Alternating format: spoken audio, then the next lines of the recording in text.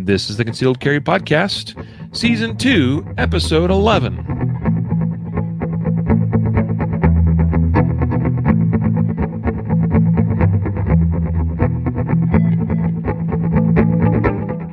And welcome to the Concealed Carry Podcast, part of the ConcealedCarry.com network.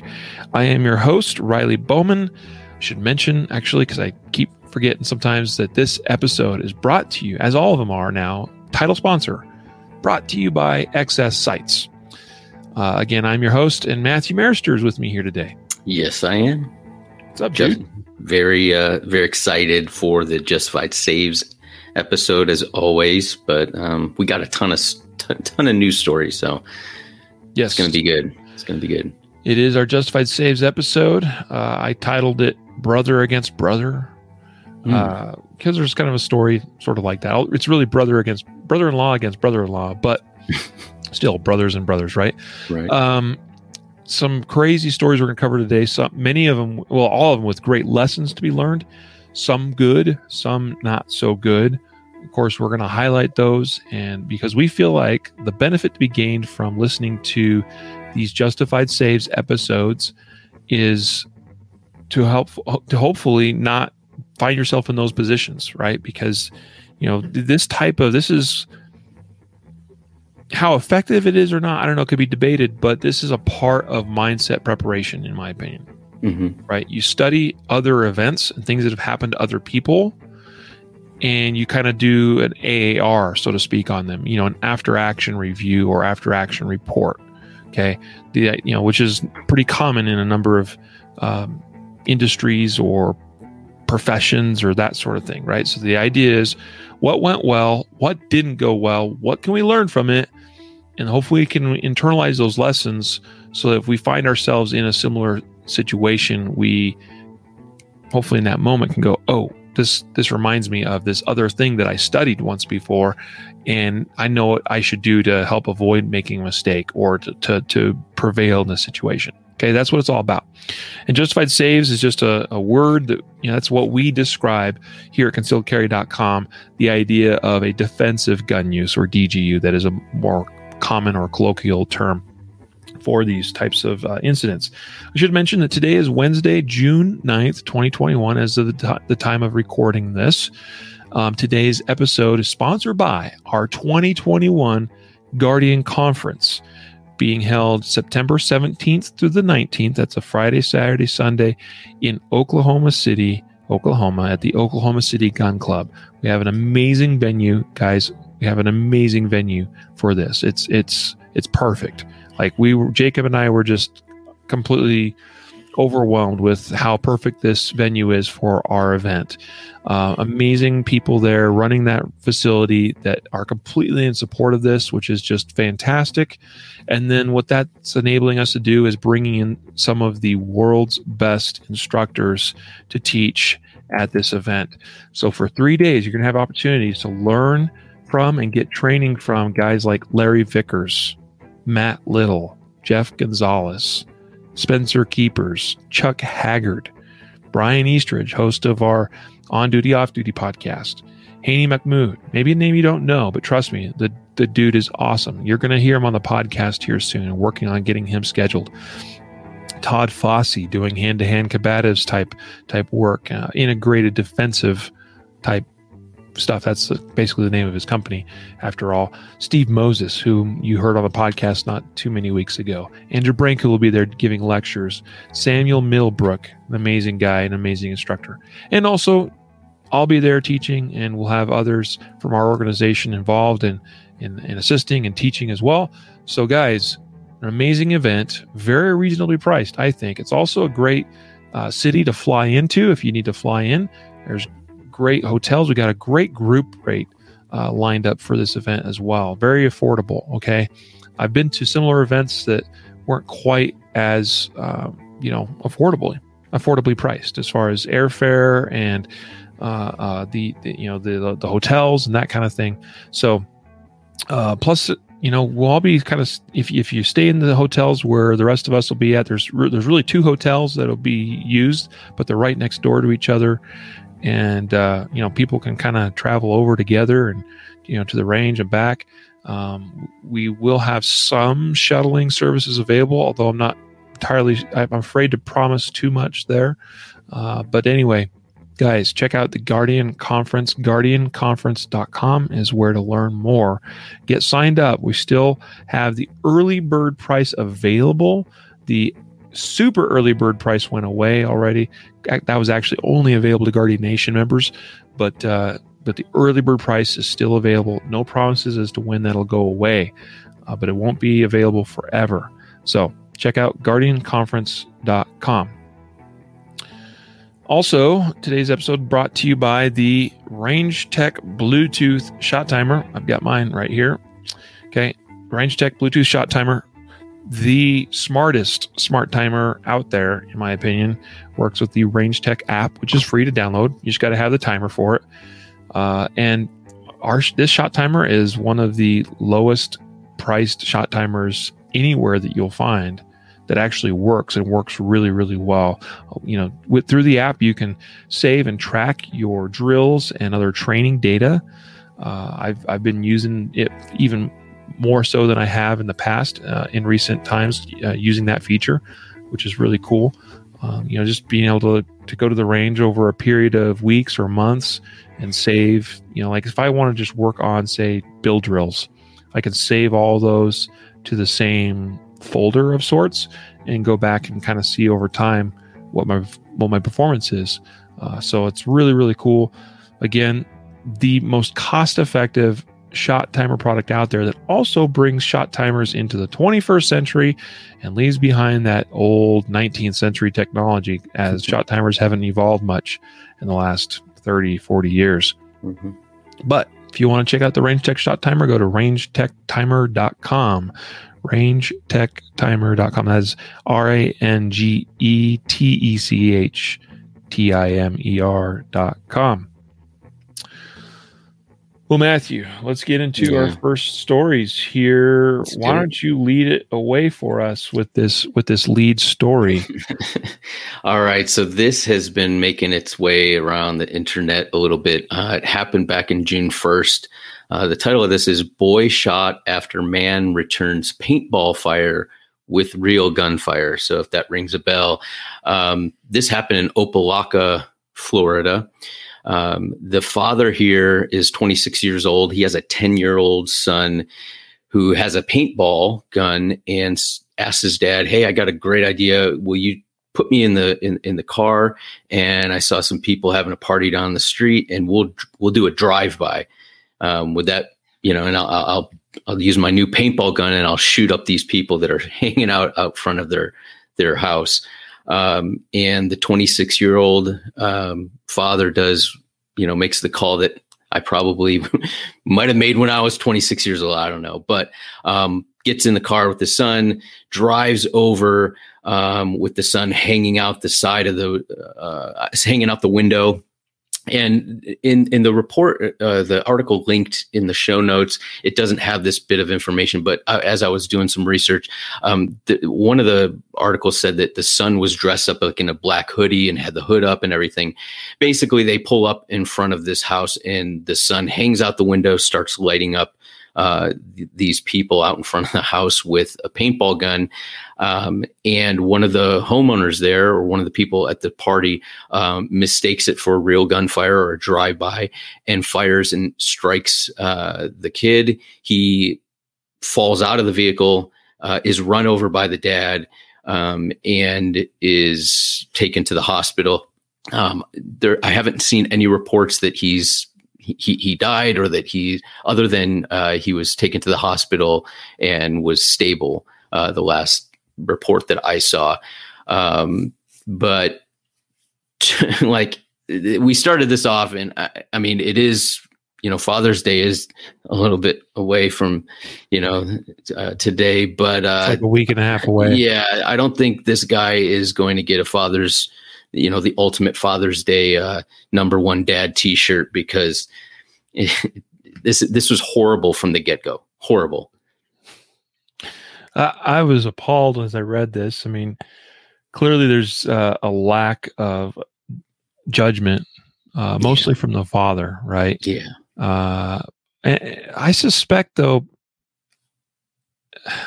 again, it's no surprise considering the fact that the father's like, oh yeah, sure, sounds like a great idea, son. I suspect that the son felt comfortable even asking or suggesting this because there's some failures in raising this child in this household by this father, which is really sad to see. The fact that the son would even think that was like okay, we might have considered doing that as teens back in the day when it was, with myself, although I never did anything like this. It might have crossed the mind a little bit. There was a time I did paintballing. We enjoyed it very, very legally, I will say. But I would, if I was going to do something like this, I would have never even thought to approach my parents about it. Like, hey, Dad, will you drive me down the street so we can do a drive-by shooting of this house with my paintball gun? Crazy. The father was charged with child neglect with great bodily harm. Sounds very appropriate. I would say, considering the circumstances. He basically created the situation and the opportunity for his son to get severely wounded by doing something really stupid.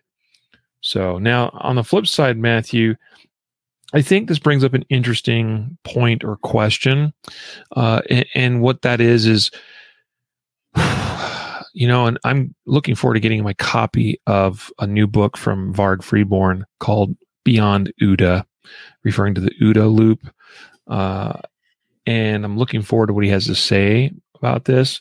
But there's that whole concept of orientation or orienting oneself to what's going on, just based on a certain set of circumstances. The quicker we can orient and recognize and understand what's going on, the better decisions we can make sooner. And in this case, I can kind of understand that, hey, also, you're just hanging out at your house and all of a sudden you hear pop, pop, pop, pop, pop, and things impacting around you and stuff like that. I can kind of understand that very initially and briefly, you might be like, oh my gosh, we're being shot at. And you look up and you see somebody dressed in all black and they're holding something that looks like what could be a gun or a rifle and shooting at you. I can kind of understand why this guy drew a gun and shot at him. Mm-hmm. At the same time, if we can see and recognize what's going on better and more quickly, then we could probably quickly recognize that, wait, that doesn't quite look, something looks a little bit off. That doesn't quite look like a real gun, for instance. Mm-hmm. And I'm not saying, again, I think that the response here was probably reasonable and warranted, even considering the circumstances. I wasn't there, but at the same time, would I have rather recognized it as being a non-lethal threat and not had to fire shots and injure a 10-year-old child? Yeah, I would prefer that outcome for sure. Yeah. So, just give that some thought and understand, when we talk about positive identification of a target, this is included in that. Okay. And that means that we positively, and it's going to come up by the way in another story today. That means being able to positively recognize and understand who that individual is, what their intents are, what they're doing to us, that warrants the level of force that we are throwing back at them. Yeah. There was a story we did a couple months ago, similar, but it was an individual who was being shot at by somebody in a vehicle with a paintball gun, and he returned fire in that situation. I think maybe this, as I was going through, and I had some of the same thoughts that you had, but I'm thinking if it were me, it's a little bit different. You might be able to identify that it is a paintball gun quicker than if there are other people there and they're screaming and they might be getting hit with different things and scream, believing they're getting shot at. And so that might have complicated the identifying this, this as a threat, a lethal threat or not, you know what I mean? But like you said, I wasn't there. I don't know. But we definitely have to say that where this got started, and that wasn't good. So I think it's a mindset of all different things. We talk about real guns most of the time, but even kids with paintball guns, we gotta teach them like to be safe with paintball guns, not just don't shoot yourself, but do smart things, right? So that kind of goes along with gun safety and safety in general. Yep. And again, don't read too much into what I said specifically about this, other than I'm just creating the opportunity for us to think and consider about the importance of identifying threats. That's it. Yeah. That's all it is an opportunity. Mark, you're correct. I see your comment here from what he reads. The homeowner fired one shot. So yes, that is correct. He fired one shot only. The one shot did hit the 10-year-old boy. And I understand what you're saying, Mark. You say that he must have seen the shooter and been able to line up the shot, but seeing is not always exactly the same as actually recognizing what you're looking at, if that makes sense. So anyway, okay. Let's move on to a story out of Texas in the Houston area. This one got quite a bit of, at least I saw a bunch of social media exposure about it a few days or a week or so ago. For good reason too. This is a very unfortunate and tragic incident. So what happened here, and this according to an article that Matthew, you wrote on texas.concealedcarry.com, a woman in Houston, Texas, accidentally shot her son. Was a 5-year-old child. It happened because, and there's a little bit of surveillance video about it. Okay, actually captured from like a doorbell camera type thing. What happens? You don't see it very clearly. You can barely even make out who's who. There's a man and a woman across the street. I couldn't even really see that there's a child, at least in the surveillance video. But it starts out with a man trying to get his dog to come back. Okay. The dog gets out of the house, goes out the door, and he's like, "Hey, come on back, Buster," or whatever the dog's name is. Bruno. There you go. I thought I'd seen that name. Started with a B. He's like, Bruno, get on back here, kind of thing. Right. And, but Bruno is excited and he takes off, apparently runs towards this woman's child. It seems to me, Matthew, watching, I'm just giving my own interpretation of this, which I think is pretty consistent with other interpretations. It just seems like it's a very excited puppy. Okay. Yeah, sure. It doesn't, the body language of the pup, the sounds the pup is making doesn't seem to be very aggressive. It's more of like, I'm excited, I'm happy, like, let's play kind of thing. And so anyway, but this dog runs towards this woman's child. She draws out a small caliber handgun. I seem to recall, Matthew, reading elsewhere it was a 22. But maybe that was a false report. You never know. But she fired 3 shots in the direction of the dog, and one of those, either the shot itself or a ricochet or a fragment of a bullet, impacted her 5-year-old son. So unfortunate. Yeah. She has been charged with, I can't remember exactly the charge off the top of my head. I believe it was a misdemeanor herself. Yeah, it's felony, like discharging of a firearm recklessly. So was it a felony or was it a misdemeanor? Felony. It's a felony. So was charge. it a felony? Okay, yeah. I thought. Okay. The owner of the dog was also issued a misdemeanor summons, it says, for failing to restrain his dog. But here, the big thing here is this woman, number one, again, understanding and recognizing the reality of the situation that's occurring in front of our eyes is really, really important. Okay. And I know that, and here's the challenge, right? And we see this also with law enforcement involved shootings, where you have split seconds to make decisions, and we don't necessarily always make those decisions the right way every time.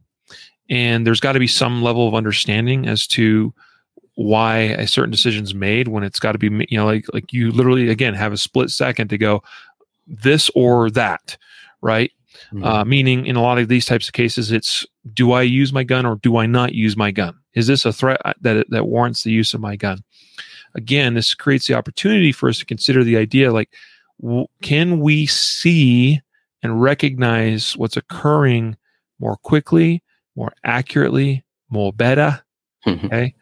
Because that's a good thing. Okay. I personally do believe that we can train our eyes and our vision to see things faster and more precisely. Okay. I think there's quite a bit of science out there that demonstrates that fact, and the fact that guys like Max Michel engage in vision training exercises to see things faster and sooner and better. So I think there's something to be said for that. Meaning that, and I'll say this much, even in dry fire, with especially like things like transition practice and stuff like that, those are a form of a vision exercise. But anyway, the other thing here too is, hey, we got to be aware of the fact that when there are innocents involved, when there are others that are in the environment where we are using deadly force, using a deadly weapon like this, like this is how serious this business is. Yeah. Because it's so easy to make a mistake. And this is where it's so important that, like, your shooting skill, because like that's what this is. This is there's some failure in judgment probably too, arguably, right? Mm-hmm. But this is big time a failure in shooting skill. Whether it's that she couldn't control the weapon very well, so it was like she's panic shooting and the gun's recoiling all over the place and sending a bunch of errant shots. Whether she was actually aiming very effectively, was she just point shooting? Either way, it's some sort of a shooting skill failure, because you could probably make these shots, but if they're in close proximity to an innocent person, like, you've got to have a high degree of skill to be able to execute those shots well. Yeah, I think, we often talk about like the importance of training, and people immediately think like, well, you need training because you'll be safer with the gun or you'll be a better shooter. And both of those things are true. But I think one of the overlooked benefits that come from training is, understanding your skill, your abilities, and being able to make decisions or start to use the gun in a decision-making process. And for me, like, I saw this story and most of the people commenting were focusing on, was it illegally justified, or was it justifiable? Was it a justified shoot? And I think that kind of misses the point. And the point is, was she able to make take the shot successfully without injuring her child? And that could be proximity. It could be her skill level. It could just be, she wasn't able to because of the dynamics of the dogs moving too fast, the kids moving too fast, and just physically she couldn't take the shot. So like, I think we need to look at scenarios and not necessarily jump to, well, that was legally justified. So, but like, just kind of look at it and say, what are my skills? Would I be able to shoot this small dog, this small puppy that's running around and jumping towards my child, or how fast and how far away? What are the angles? And then decide. You have to be able to make the decision to squeeze the trigger or not. Just because you're justified or you doesn't mean that you can take the shot, because if you don't possess the skills, you end up potentially injuring, your son or daughter or whatever. So. I mean, here's the truth. And John here, comments, it sounds like panic. And I'll sometimes use the phrase panic shooting. Here's the truth. The more we train and the more we develop particular skills, I think this applies to any skills. So not just shooting. It could be hand-to-hand skills. It could be all sorts of things. Just being physically fit, for instance, and in good physical condition. The more we train and practice and develop skill or competence in a thing, the more confidence that comes along with that. And what that leads to is better decision making. Mm-hmm. Right? Because it's hard to make well-informed decisions sometimes when you don't know where your own personal limits are, right? And so it may cause you to make a decision that pushes you beyond your limits of capability or performance. And so you do something like this, and you make, number one, poor decisions about, the tactical situation, but also you choose to exercise deadly force against an animal that you don't have the skill to make those shots without putting someone else in harm's way, right? So breeding skill and competence breeds confidence, which breeds better decision making. You see that all the time. Like Matt, like I know, like you've probably seen whether in person or whether through like on body cameras of officers that you're like, this dude switched on. And I say that meaning like he knows what he's doing. He's completely in control. Okay. A lot of times that's because he's got a high degree of skill, or at least, and he knows what that skill level is. He knows what he can and cannot do physically, but also legally would be the other aspect too, right? That's super, super important. Yeah, because if you don't possess a skill to take the shot, I'm sure a lot of the people listening remember seeing the video of the dude grabbing that bobcat that was attacking his wife, right? I mean, he just grabbed bobcat, picks it up and chucks it, right? So like, if you understand your skills and your skill set and you're like, I can't shoot this animal, my next, what do I go to? Well, I'm going to physically grab this animal or, stick my arm in its mouth and then pull my gun out and contact shoot this thing in the head.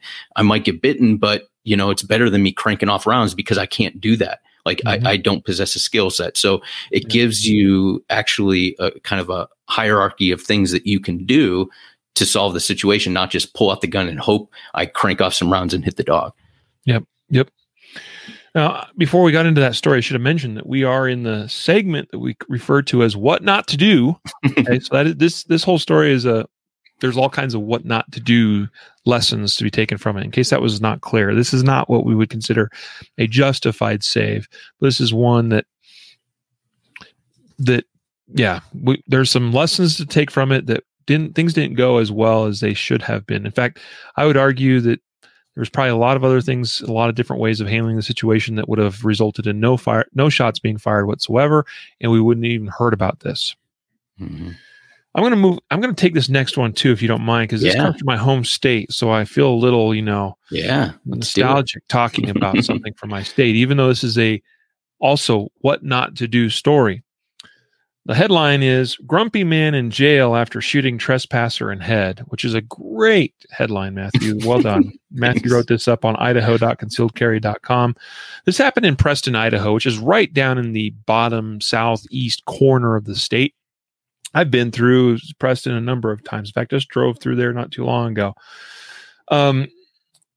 This is quite a story. So basically, here's how this goes down. I'm going to try to keep this brief, but you had a woman and her friend. I think there's two women driving together. They're out for a drive, and they were looking. They were quite literally looking for like, hey, like here's a great road. Let's go explore and let's drive this road and see what there is to see, kind of thing. That's like quite literally what they're doing, according to the reports.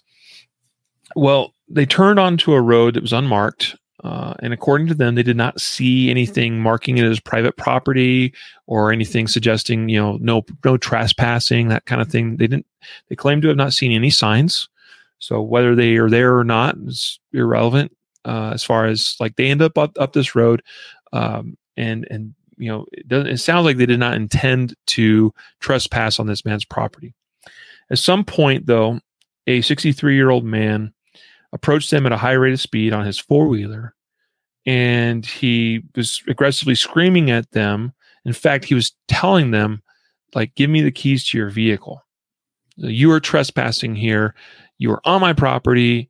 And I think his attitude was, you're trespassing. I am going to have you arrested.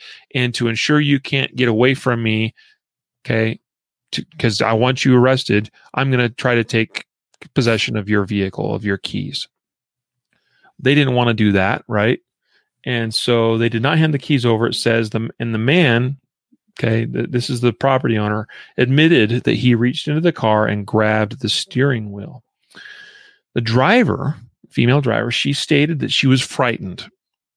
Probably reasonable considering the circumstances, and she hit the gas in an attempt to flee from the out-of-control property owner. At this point, everyone involved admits, so this is without question, that the property owner at this point draws out his Taurus Judge handgun and fires a single shot at the driver of the vehicle, and apparently was using 410 shot shells because the driver was struck by 2 of the pellets from the shot shell. She was struck in the head, it says. She started bleeding. She and her passenger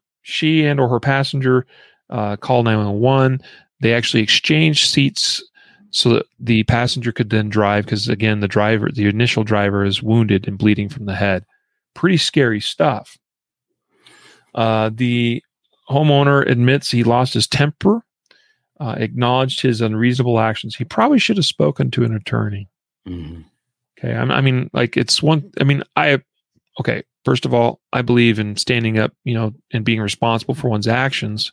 At the same time, like, even when you make mistakes and when you make mistakes, you should probably speak to an attorney and let them advise you because it's not about being found guilty or not. It's about certain things not getting blown out of, really going against you, maybe beyond proportion of what they maybe should. Everyone deserves a fair trial, and it's harder to get a fair trial if you open your mouth and jibber jabber away, because you may even describe things inaccurately from what you think, or you may describe things in a way that this is what I think I did, this is what I think went down, and maybe you yourself, as a first party participant in this, still get something wrong, and that could go further against you. That's really probably the bigger point. So that's the big thing here is, 2 women find themselves on a road they don't believe is private property. Turns out that it is. This man tries to confront them and keep them there so they can be charged with trespassing, tries to take control of their vehicle. They try to get away. He fires a shot shell at them and wounds, arguably any head wound from a projectile is a serious wound. So it appears that she's going to be totally fine, but traumatic experience, and this man is going to jail probably for a long time. And this is one of those things, Matthew, like, I personally believe that this dude didn't wake up that morning thinking like, today I'm going to criminal. Yeah. Like, today I'm going to do criminal stuff. I think this is somebody that, like he said, lost his temper, didn't have the right mindset, the right temperament to handle himself in a stressful situation like this, that maybe could have taken a different approach. Like, hey, who are you and what are you doing here? Oh, we're sorry. We didn't know this was private property. We'll turn around and go home now. Mm-hmm. Okay. Yeah. All right. Mistakes happen. Have a nice day. That, I guarantee you, that would have been a lot better for this guy. Anyway. Yeah. I mean, there's so much to take away, and I don't want to, like, we have a bunch of stories, but like, the only thing one of the things I want to pull out of here, and you hit like the mindset and the temperament and everything that we talk about all the time, but also 410 shot shells are not really great self-defense, aren't ballistically great for self-defense. The Judge is a cool gun to shoot, and it's fun and it's neat, but it's probably not the ideal self-defense firearm. This woman got, shot in the head. We don't know how far the distance, but it must have been relatively close, right? There was damage to the vehicle, and things like that. So it wasn't like this was a 20-yard shot, but it's just, it's not really a ballistically great firearm. It does take 45 Colt ammunition, but still probably not the best. So if you're thinking about using the Judge as your primary defensive handgun, there's probably better options. I think it's Greg Ellifritz's review of the Taurus Judge that I like the best. Mhm. When he tests it in terms of shooting shot shells through it and buckshot and different things, and looks at the patterning of it and how accurate and consistent that patterning is, and then he shoots it with 45 long Colt and shoots it for accuracy for groups and that kind of thing. And his takeaway is it can shoot both, and it does neither of them very well. Yeah. Meaning that the patterning is very inconsistent. And honestly, the power of the 410 shot shell out of a short platform like that, a short barrel like that, doesn't give you a whole lot, just from a penetration perspective. And so therefore it's not a consistent hand stopper, and then doesn't shoot 45 long Colt very well because it can't have the same, sharply cut grooves that you would in a standard pistol barrel rifling. So you don't get as good accuracy out of the pistol bullets that you shoot, and so that also hinders its ability to be as effective as we'd like it to be. So it's a gimmicky gun that, like you said, I've shot them. They're fun. They're a hoot to shoot, but kind of pointless in my opinion in a self-defense realm. There's far better options. Yeah. Cool. Matthew, why don't you take this next one? This is a story on Local News 8, which is ironic because this is also a local news station. Like, people in Preston, Idaho might very well pick up this station because this is a Southeast Idaho station, but it's reporting on a story from Mission Bend, Texas. Woman mistaken for burglar shot by son-in-law.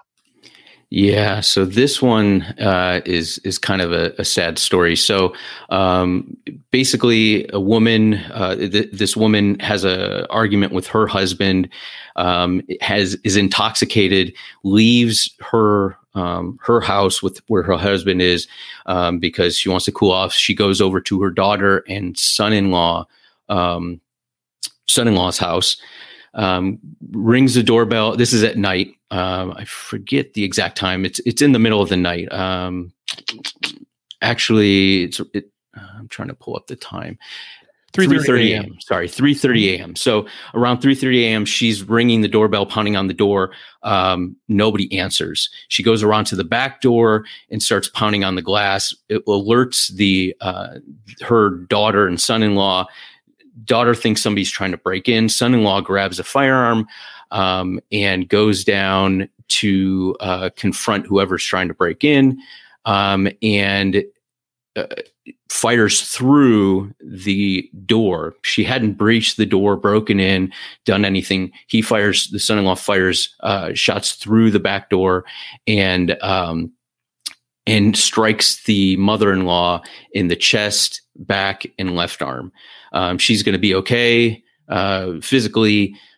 Charges are not likely, it says in the report, but obviously it's going to strain the son-in-law, mother-in-law relationship a little bit. But this goes back to our opening story about identifying your target, understanding it is a threat, it needs to be shot, and I can't imagine that he identified the threat if he accidentally shot his mother-in-law. So that's a red flag that he didn't. He just shot at a noise or somebody that he believed was trying to break in.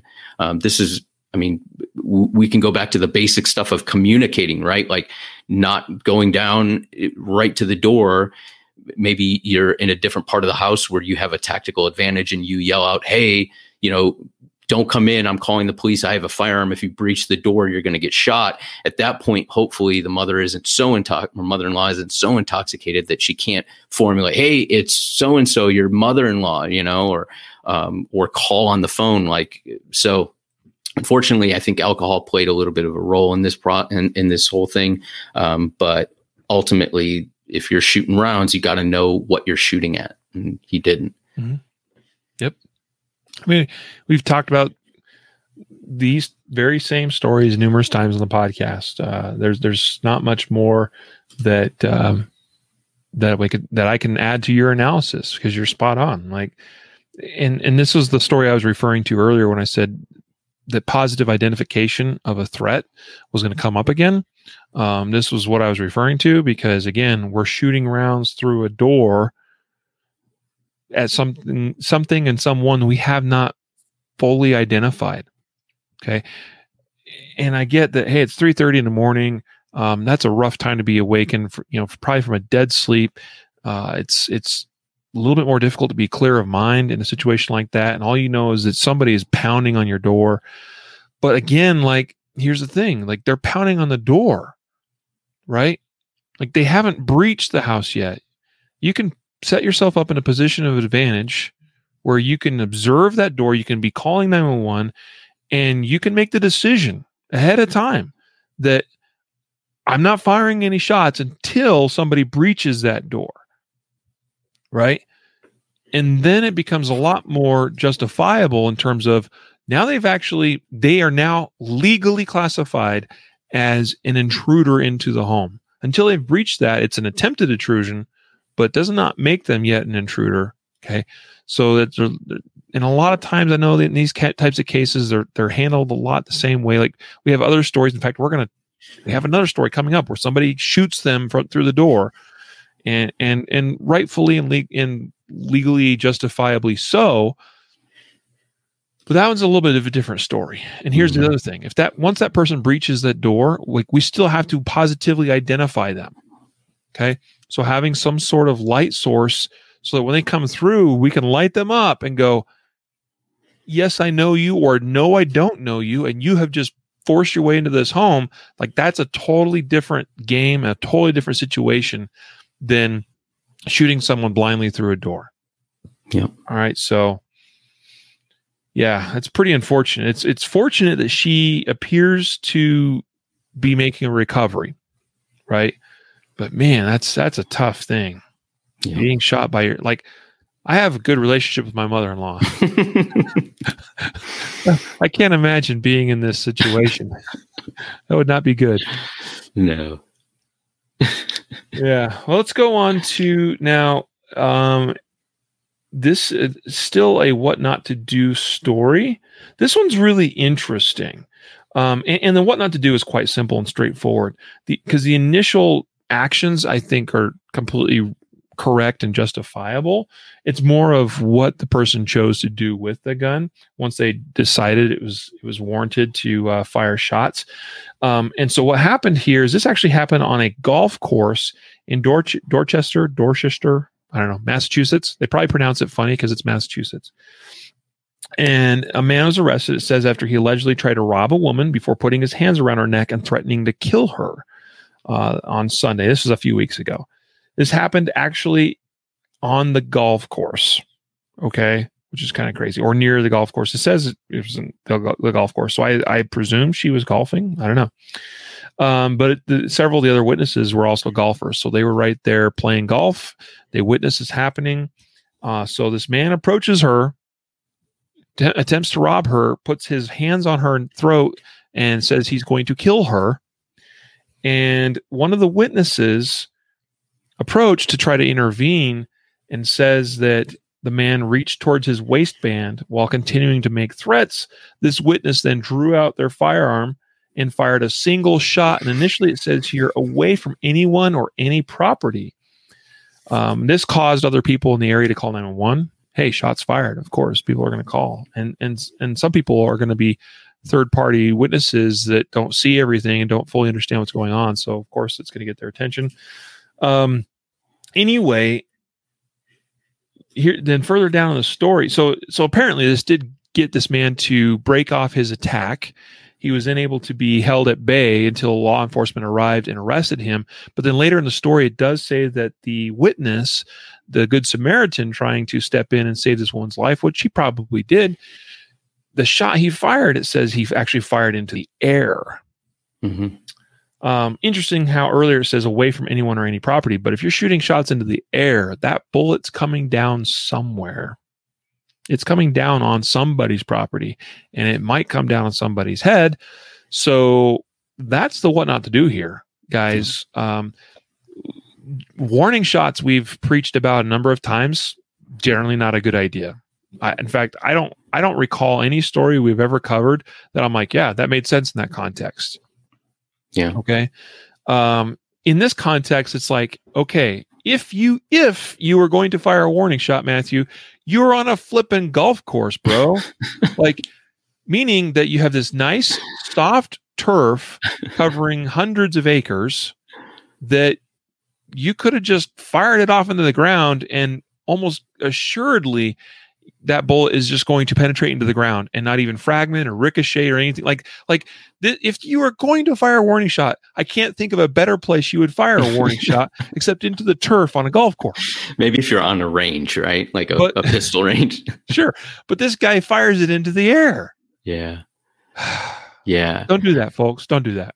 And I think what I read when I was looking at this, this came to my mind, and maybe like if you're listening to this, we always think about like the scenarios that we're going to be in and what we would do, and that's all good. But I would think of the scenario that like you draw the firearm and the person says, "Okay, what are you going to do with it?" Like this guy, like, "Okay, you have a firearm, you're pointing it at me. What are you going to do with it?" Like, I have a knife. I'm going to either stab this lady or, I'm going to let her go and stab you. But like, so think about not like the ideal solution or situation where they have a knife and you draw and you shoot them, or they have a gun. Like, you draw your firearm and they're so out of it that they're like, "Okay, I'm not really concerned about you pointing a gun at me. What are you going to do?" And they start walking towards you. Are you going to fire a round in the ground, in the air? Are you going to reholster and go hands on? I mean, what is your backup plan when pointing gun? Because this is obviously his first plan was point gun, problem solved. And when that didn't happen, it's like, I don't know if this is what he thought, but I'm going to crank off some rounds into the air. That might be your solution, but maybe there's a better place to aim those rounds, or maybe you do holster up and you go hands on. I don't know. Just something to think about. Yep. Agreed. Well, Matthew, tell us about, this is our first, what we've classified as a justified save story, a story that you wrote on the california.concealedcarry.com site titled "Elderly Couple Lives," so they survive, in other words, "One Home Invader in Critical Condition." Yep. This happened in Cathedral City, California. And basically... Now where is that? I believe it's up in... like a little bit north, near little north of Sacramento. Not. I don't believe it's in Southern California where I was, but I'm not familiar with it.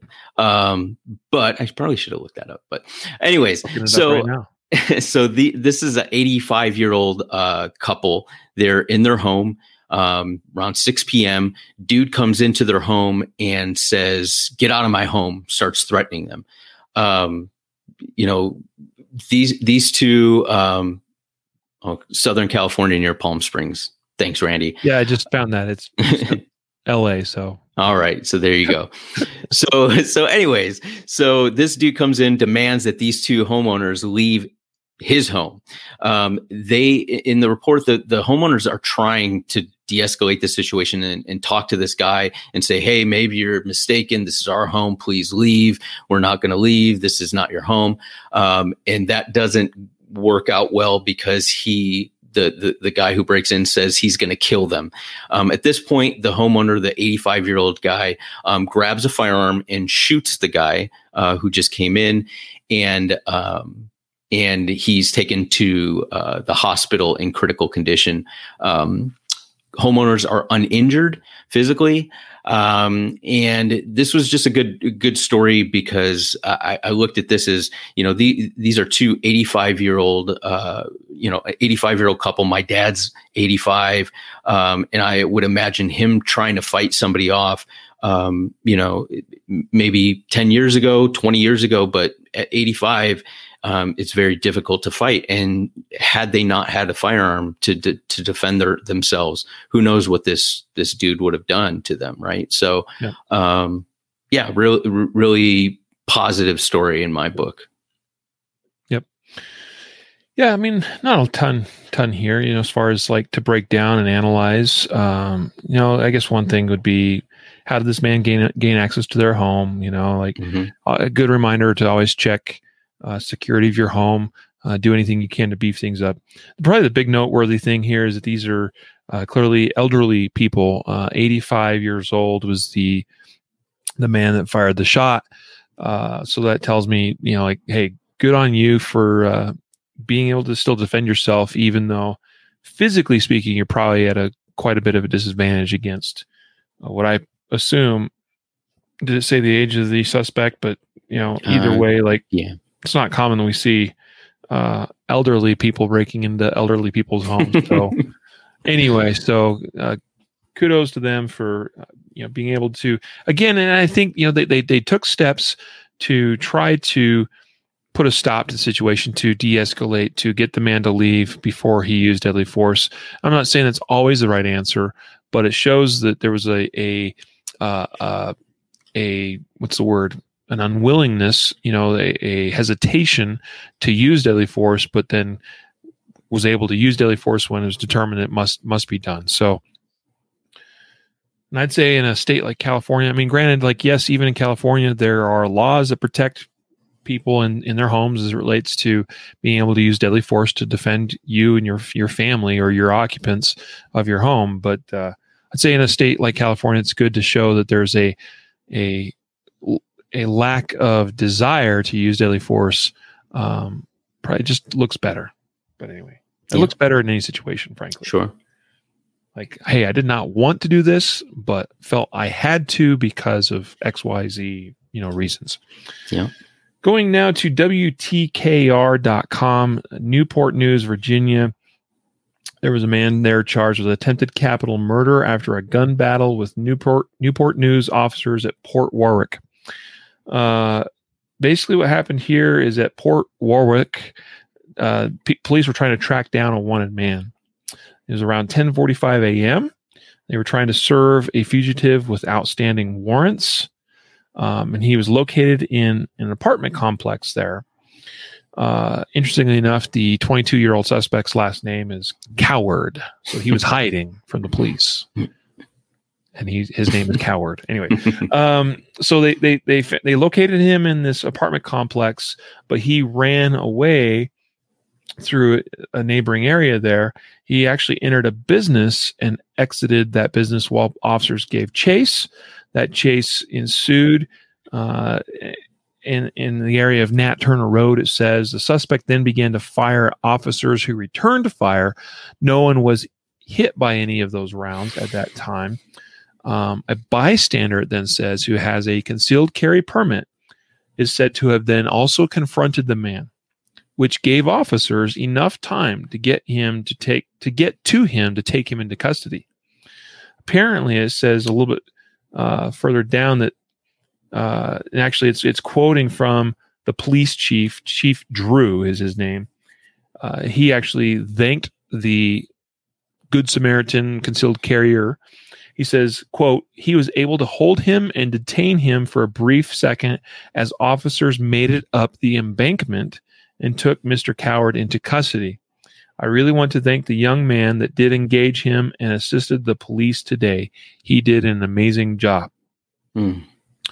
So this concealed carrier, apparently a young man based on this police chief's description, was able to create just enough of a distraction and, interrupt things there long enough for these officers. Apparently they had to get up an embankment, so climb up a hill to get to where this suspect was, and was able to do so. And again, nobody had to actually get shot. I mean, there were some shots fired.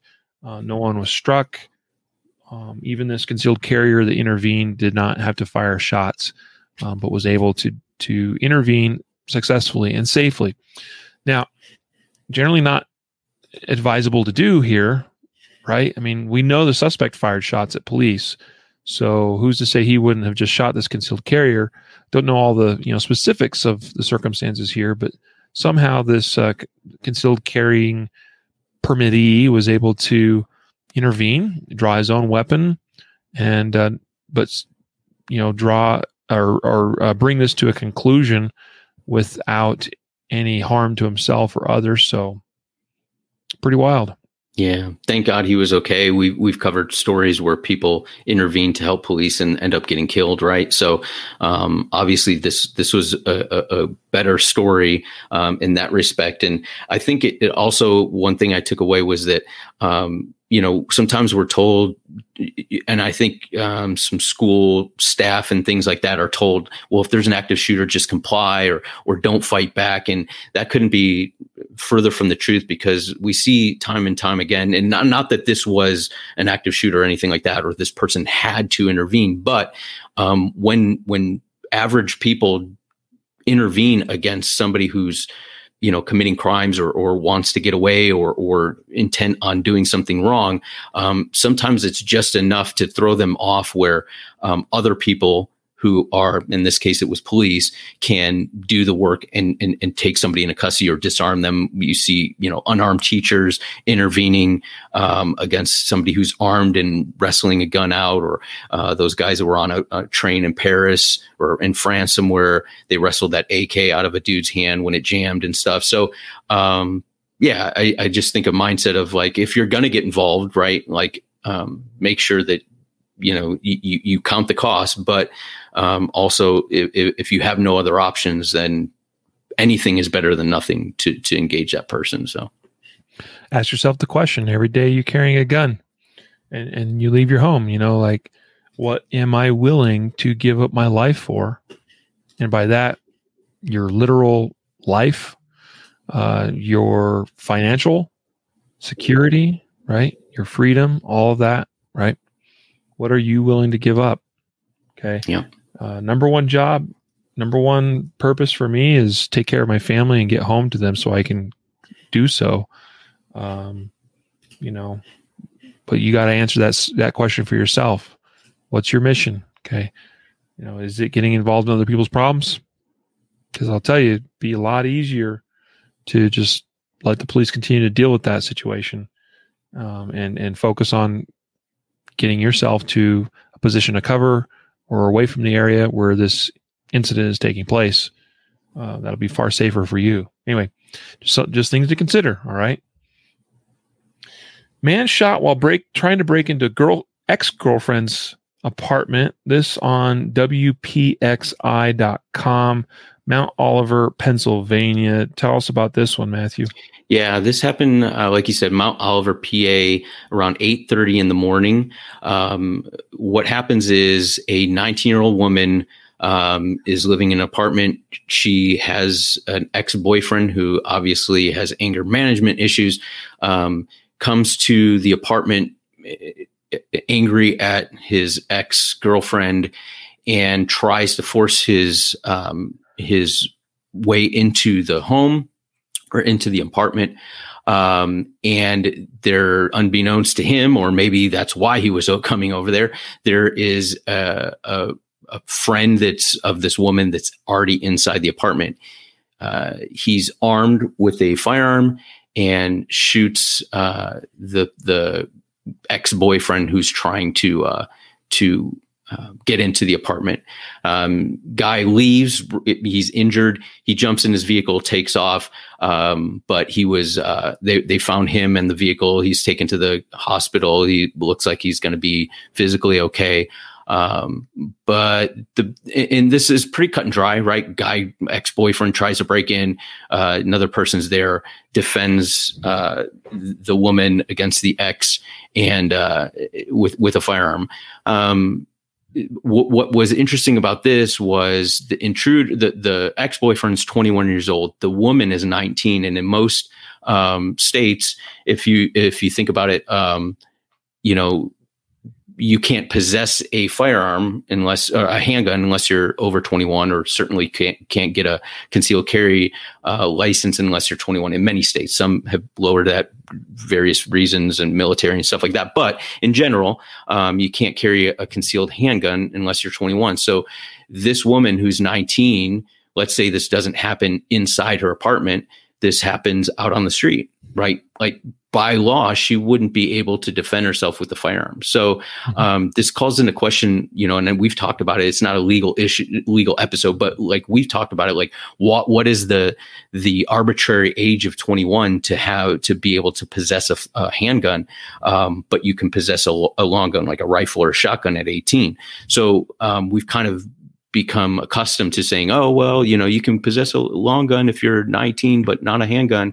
And we're all like, yeah, that, we just kind of accept it. But why are we accepting that? Because there's 19-year-olds that need to be self-defense as well. They live on their own. 18-year-olds, they live on their own. They're signing up for the military. They're voting. They're doing all kinds of things that adults do. So this brought that kind of issue to the forefront, I think, for me. Yeah. Yep, I agree. Let's go now to. Actually, no, you covered that. So let's go now to kidnapping at elementary school stopped by armed teacher. This on utah.concealedcarry.com. Again, this is one I saw get a fair amount of social media attention over last week or two. This happened on May 20-something, 25th, I think, or thereabouts. Yeah. This was a situation on an elementary school playground. This is where it started. And actually what happened is a man approached a child, a student on the playground. A teacher who happened to be armed actually intervened. And my understanding, now you could correct me if I'm wrong, but my understanding is initially there was a confrontation on the playground. The teacher managed to basically get children away from the man. The man confronted the attempted kidnapper, as far as we could tell, it's what the situation appeared to be, came up to the entrance or the doors of the school where another altercation, happened, and that the school teacher drew his gun at that point, and by virtue of the gun being present, was enough to get this man to stop, to cease trying to come into the school or to approach or take any of these students. It's a pretty cool thing. I mean, because this is very evidently a situation where something very bad was prevented by an armed teacher. We don't see very many of these examples because, number one, just how many schools out there where teachers are actually able to be armed. There's not that many. So interestingly enough, Utah for almost 20 years now, the better part of 20 years, 15, 16 years, something like that, has had their law to where you can carry concealed on K through 12 campuses, and any public campus for that matter, any college, university, or K through 12 campus. I mean, we talk about it in the context of teachers, but my understanding is that anyone with a permit in Utah can actually carry concealed on school grounds, which is pretty awesome, if you ask me. And when we look at the history of incidents on school campuses in Utah, there's I'm not aware of any mass shootings that have occurred on school campuses in Utah. I'm not aware of many crimes that have been committed on campuses by those carrying guns, whether concealed carry permittees or otherwise. There are a few incidents, there's no doubt, where teachers or others have had accidental discharges on school grounds. I know of one for sure that happened in a bathroom by a teacher. And there's been a handful of others, but to my knowledge, no one's ever been injured by a gun that was carried on campus legally in the state of Utah. And again, no mass shootings. So just kind of an interesting little backstory to the great state of Utah in this regard, for sure. And again, what it appears to be an attempted abduction prevented by an armed teacher on this. This happened in Orem, if I'm not mistaken. Or was it Ogden? Ogden. Excuse me. Yep. I knew it started with O. Yeah, I mean, it's a good story. I can't really add much other than, I know there's a lot of pushback from some parents that say like, oh, I don't want to, it scares me to have teachers with firearms. I don't know. We can't, trust teachers to be armed with my child at school. Well, you're trusting you're giving your children under the care of these teachers anyways. I mean, you would hope that, that the people that are teaching your kids and are responsible for making sure your kid doesn't wander off the playground or off the school grounds and get kidnapped or something, you would hope that they would have enough confidence or responsibility to, if they're going to carry a firearm, to be relatively trained and safe with the firearm, right? And so, I give kudos to this guy for stepping up and protecting the kid. Yeah. You're exactly right. I entrust my kids' teachers every day that I drop them off at school to keep them safe. While I applaud the Utah model here, because again, there's not any specific training that's required other than the training that's necessary to obtain a permit. But I could get on board at least with states and other local jurisdictions and school boards that would permit teachers to carry on school grounds if they went through a specific training curriculum or program that was reasonable anyway, and ideally funded by the school district. But just because, at least that's something. I think that, our teachers should have, for those that want to, should have an option to be able to properly and appropriately defend themselves and our children on school grounds. But of course, that's such a controversial thing. When I was involved with some local school district related, we went through this whole, I even talked a little bit about it a while back. It's a couple of years ago now, where my kid's school district was going through this, there's a safety and security committee or commission, if you will, that was looking at our schools and current weaknesses and threat potentials and so forth, and coming up with a better plan for our school's safety and security in our district. And the topic was brought up about, allowing people on campus, including teachers, to be armed and carrying concealed. Unfortunately, didn't go anywhere really, but I remember having a conversation with one of the higher ups in the school district. Like his immediate supervisor was the superintendent, and had an interesting conversation where I pointed out to him, because I asked him specifically, I said, "What concerns do you have about your teachers in this district having a pathway to where they could actually carry a gun concealed on campus?" And he shared with me some of what his thoughts were. And I just pointed out to him that, number one, some of what I thought were what's the word? Where I don't think he was quite accurate in some of those concerns, as far as whether they were actually concerns or not. And I pointed out to him the fact that Utah has allowed this for like 15 years. And that was news to him. And it felt good at least educate again, this is like a very high up person in our school district, to point out to him, hey, there are places where this sort of thing has existed for a number of years. And I just told him, I said, I would encourage you to research that and just see what, how your things that you're concerned about are really non-issues, because we have a 15-year case study of a state where this has been done. Mm-hmm. And I think it was a positive experience or discussion. Anyway, we need to get here to the end. Matthew, tell us about this story out of White Settlement. This must be Texas. Yeah. Man fatally shoots brother-in-law with AR type rifle. This is on NBCDFW.com. Yeah, this happened at 12:15 p.m. So it says a man has died after his brother-in-law shot him through an apartment door Friday afternoon following a domestic disturbance. So basically what happens is the husband is comes to this apartment to see his children, and it's his brother and this person who's coming to the house. This man's brother-in-law is inside the home, and he's pounding on the door saying he wants to come in and see his kids.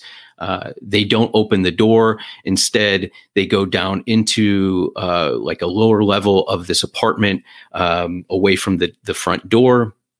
And the brother-in-law arms himself with the report says, or the article says, an AR type rifle. So some sort of AR type rifle, assuming just like an AR-15. And the man who's come to see his kids fires a shotgun round through the front door. So at this point, this is a little different than the mother-in-law who's pounding on the door wanting access. This person's actually trying to breach the door and using deadly force in the process of it. So this guy fires rounds from the AR through the door, striking the man at the door, and he ends up dying. The guy who was hit with the AR-15 rounds, and nobody else is injured. The shotgun blast did not hit anybody, but yeah, he was taken to the hospital and died there. So. Right now it looks like a total cut and dry self-defense, but this is one of those things where, people say nobody needs an AR-15, but we talk about it all the time. The reasons why it is a very easy shootable rifle. It's very good for home defense and self-defense. And he ended up using it well. And it's a good outcome. Not a great outcome that the guy died, but it's a good outcome that nobody that was, going to be an innocent victim killed by this guy. Cause domestic violence is situations, especially if somebody's armed, and they're angry, that would probably turn into, a homicide, suicide type situation, or a barricaded dude inside. And, who knows who else would have died in that process. Mm-hmm. Yeah, I mean, the one thing again is we're shooting through doors, and while it's at this point, this guy's a threat, right? That's not the issue. The issue is, how do you know exactly his position behind that door? Mm-hmm. And this occurred in an apartment, it said. So, granted, there's different layouts for different apartments, but there's a high probability that a missed shot going through this door from this AR is going into someone else's unit or going elsewhere that poses a threat to somebody. So that's the one questionable aspect of all this, but this is a crazy situation. I mean, these are all family members, right? We've got, and apparently one lives downstairs, one lives upstairs. Mm-hmm. I don't know if they're directly under or above each other, but that doesn't really matter. It just talks about how, this husband who was in this domestic incident with his wife goes downstairs where she's hiding with her brother.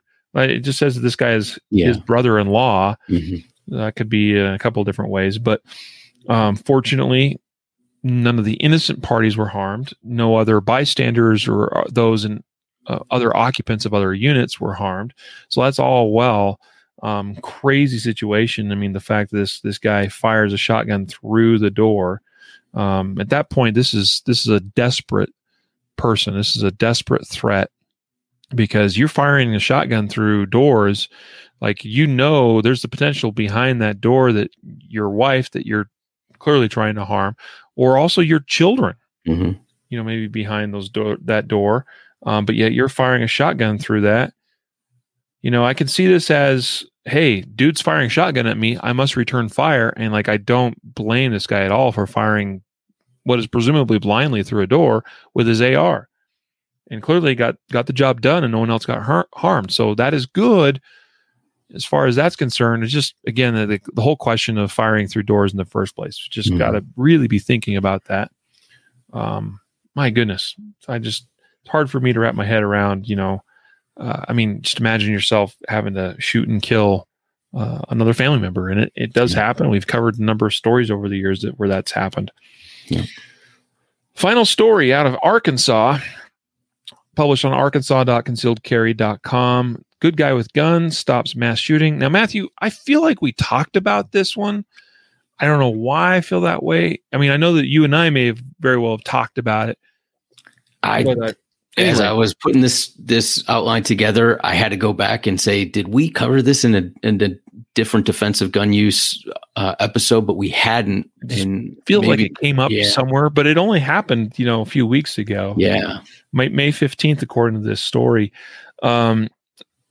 Dude appears to be kind of crazy. For whatever reason, he grabs a rifle and starts shooting rounds randomly.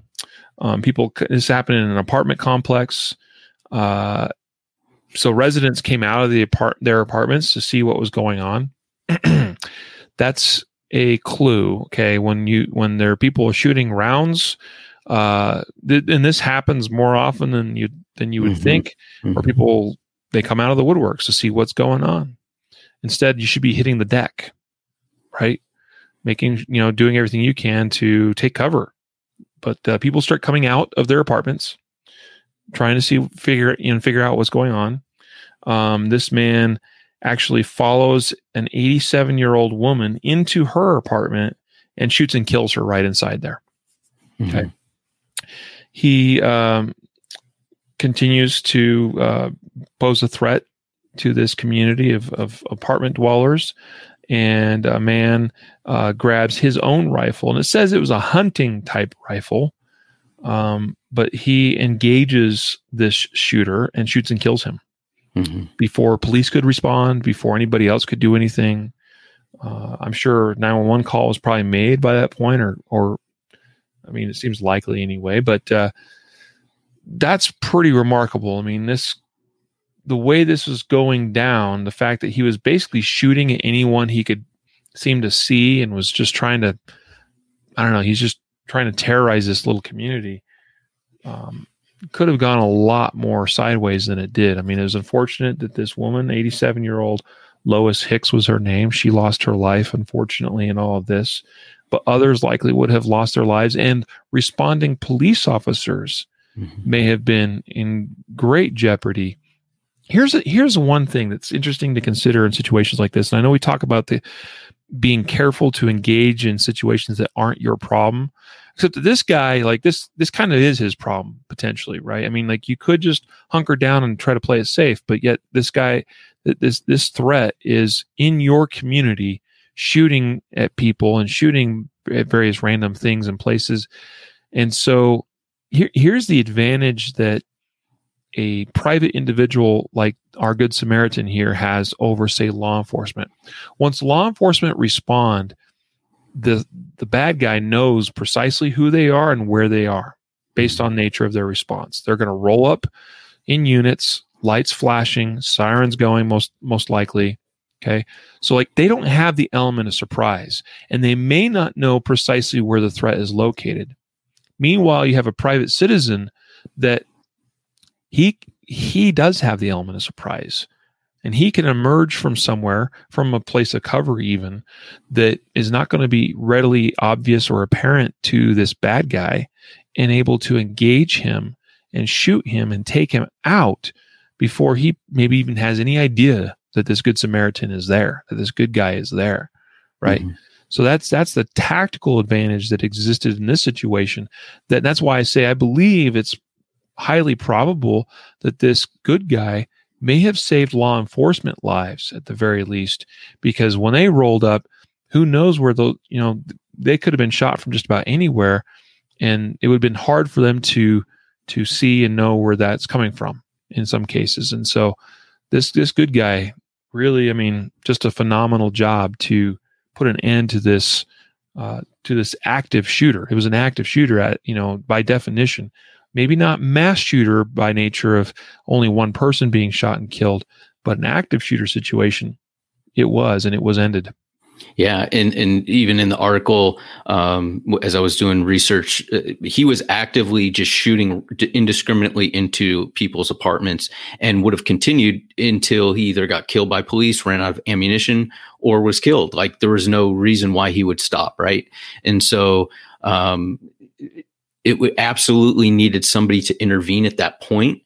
And I think you talked about a tactical advantage. This is why rifles, a common sporting rifle like the AR-15 or rifles in general, are really an important tool. Yeah, a handgun is great, but in a situation like this, the apartment complex from the pictures, it looks like it's pretty wide and spread out. And if somebody's shooting indiscriminately with a rifle, maybe not, you might not be able to get up close enough to take a decent pistol shot that might be incapacitating within, the first round or two, right? So being able to engage from at least a little bit further distance with the rifle probably gave this guy an additional tactical advantage and the element of surprise as well, because he was able to reach out and strike this guy at a little bit of a distance. And still remain pretty accurate, whereas, if you take a 50-yard shot with a pistol, it's a little bit harder than with an AR-15. So that brings us to a conclusion of all the stories we had lined up today. I told you it was a bunch. We are a bit over time, but hopefully you got a lot out of this episode today. Again, I see these stories a lot as, being a great opportunity for us to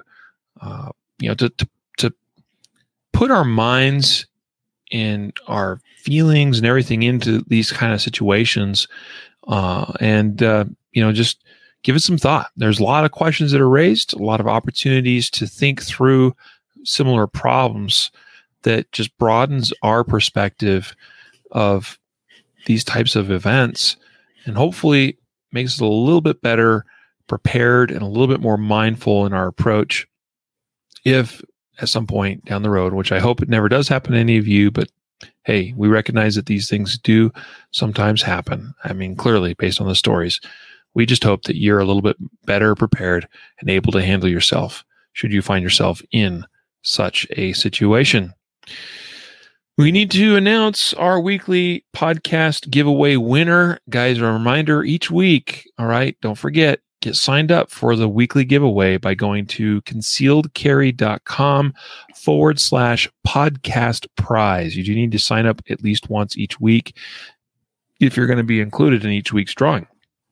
Okay, so this week, Matthew, what are we giving away?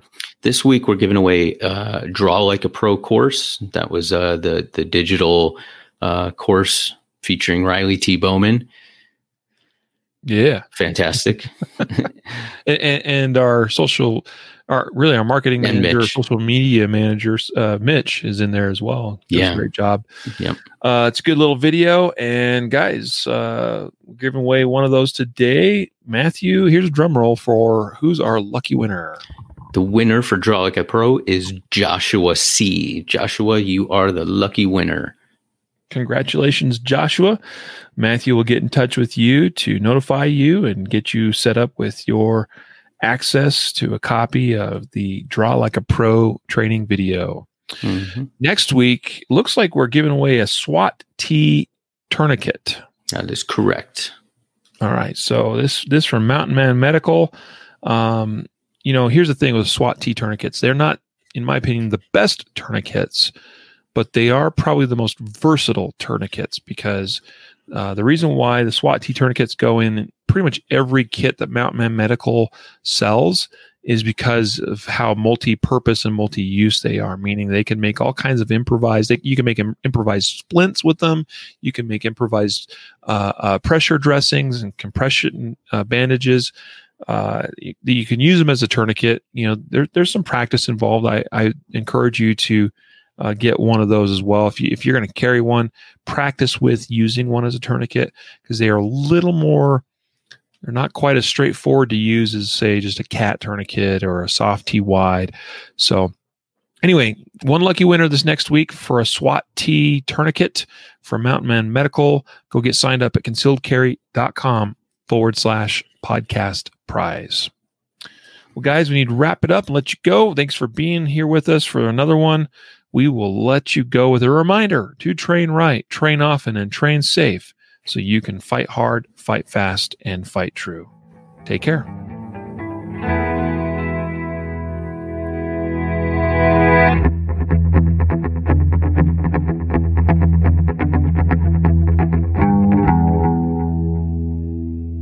A reminder that laws vary from place to place, and we encourage listeners to seek local legal advice to understand applicable laws.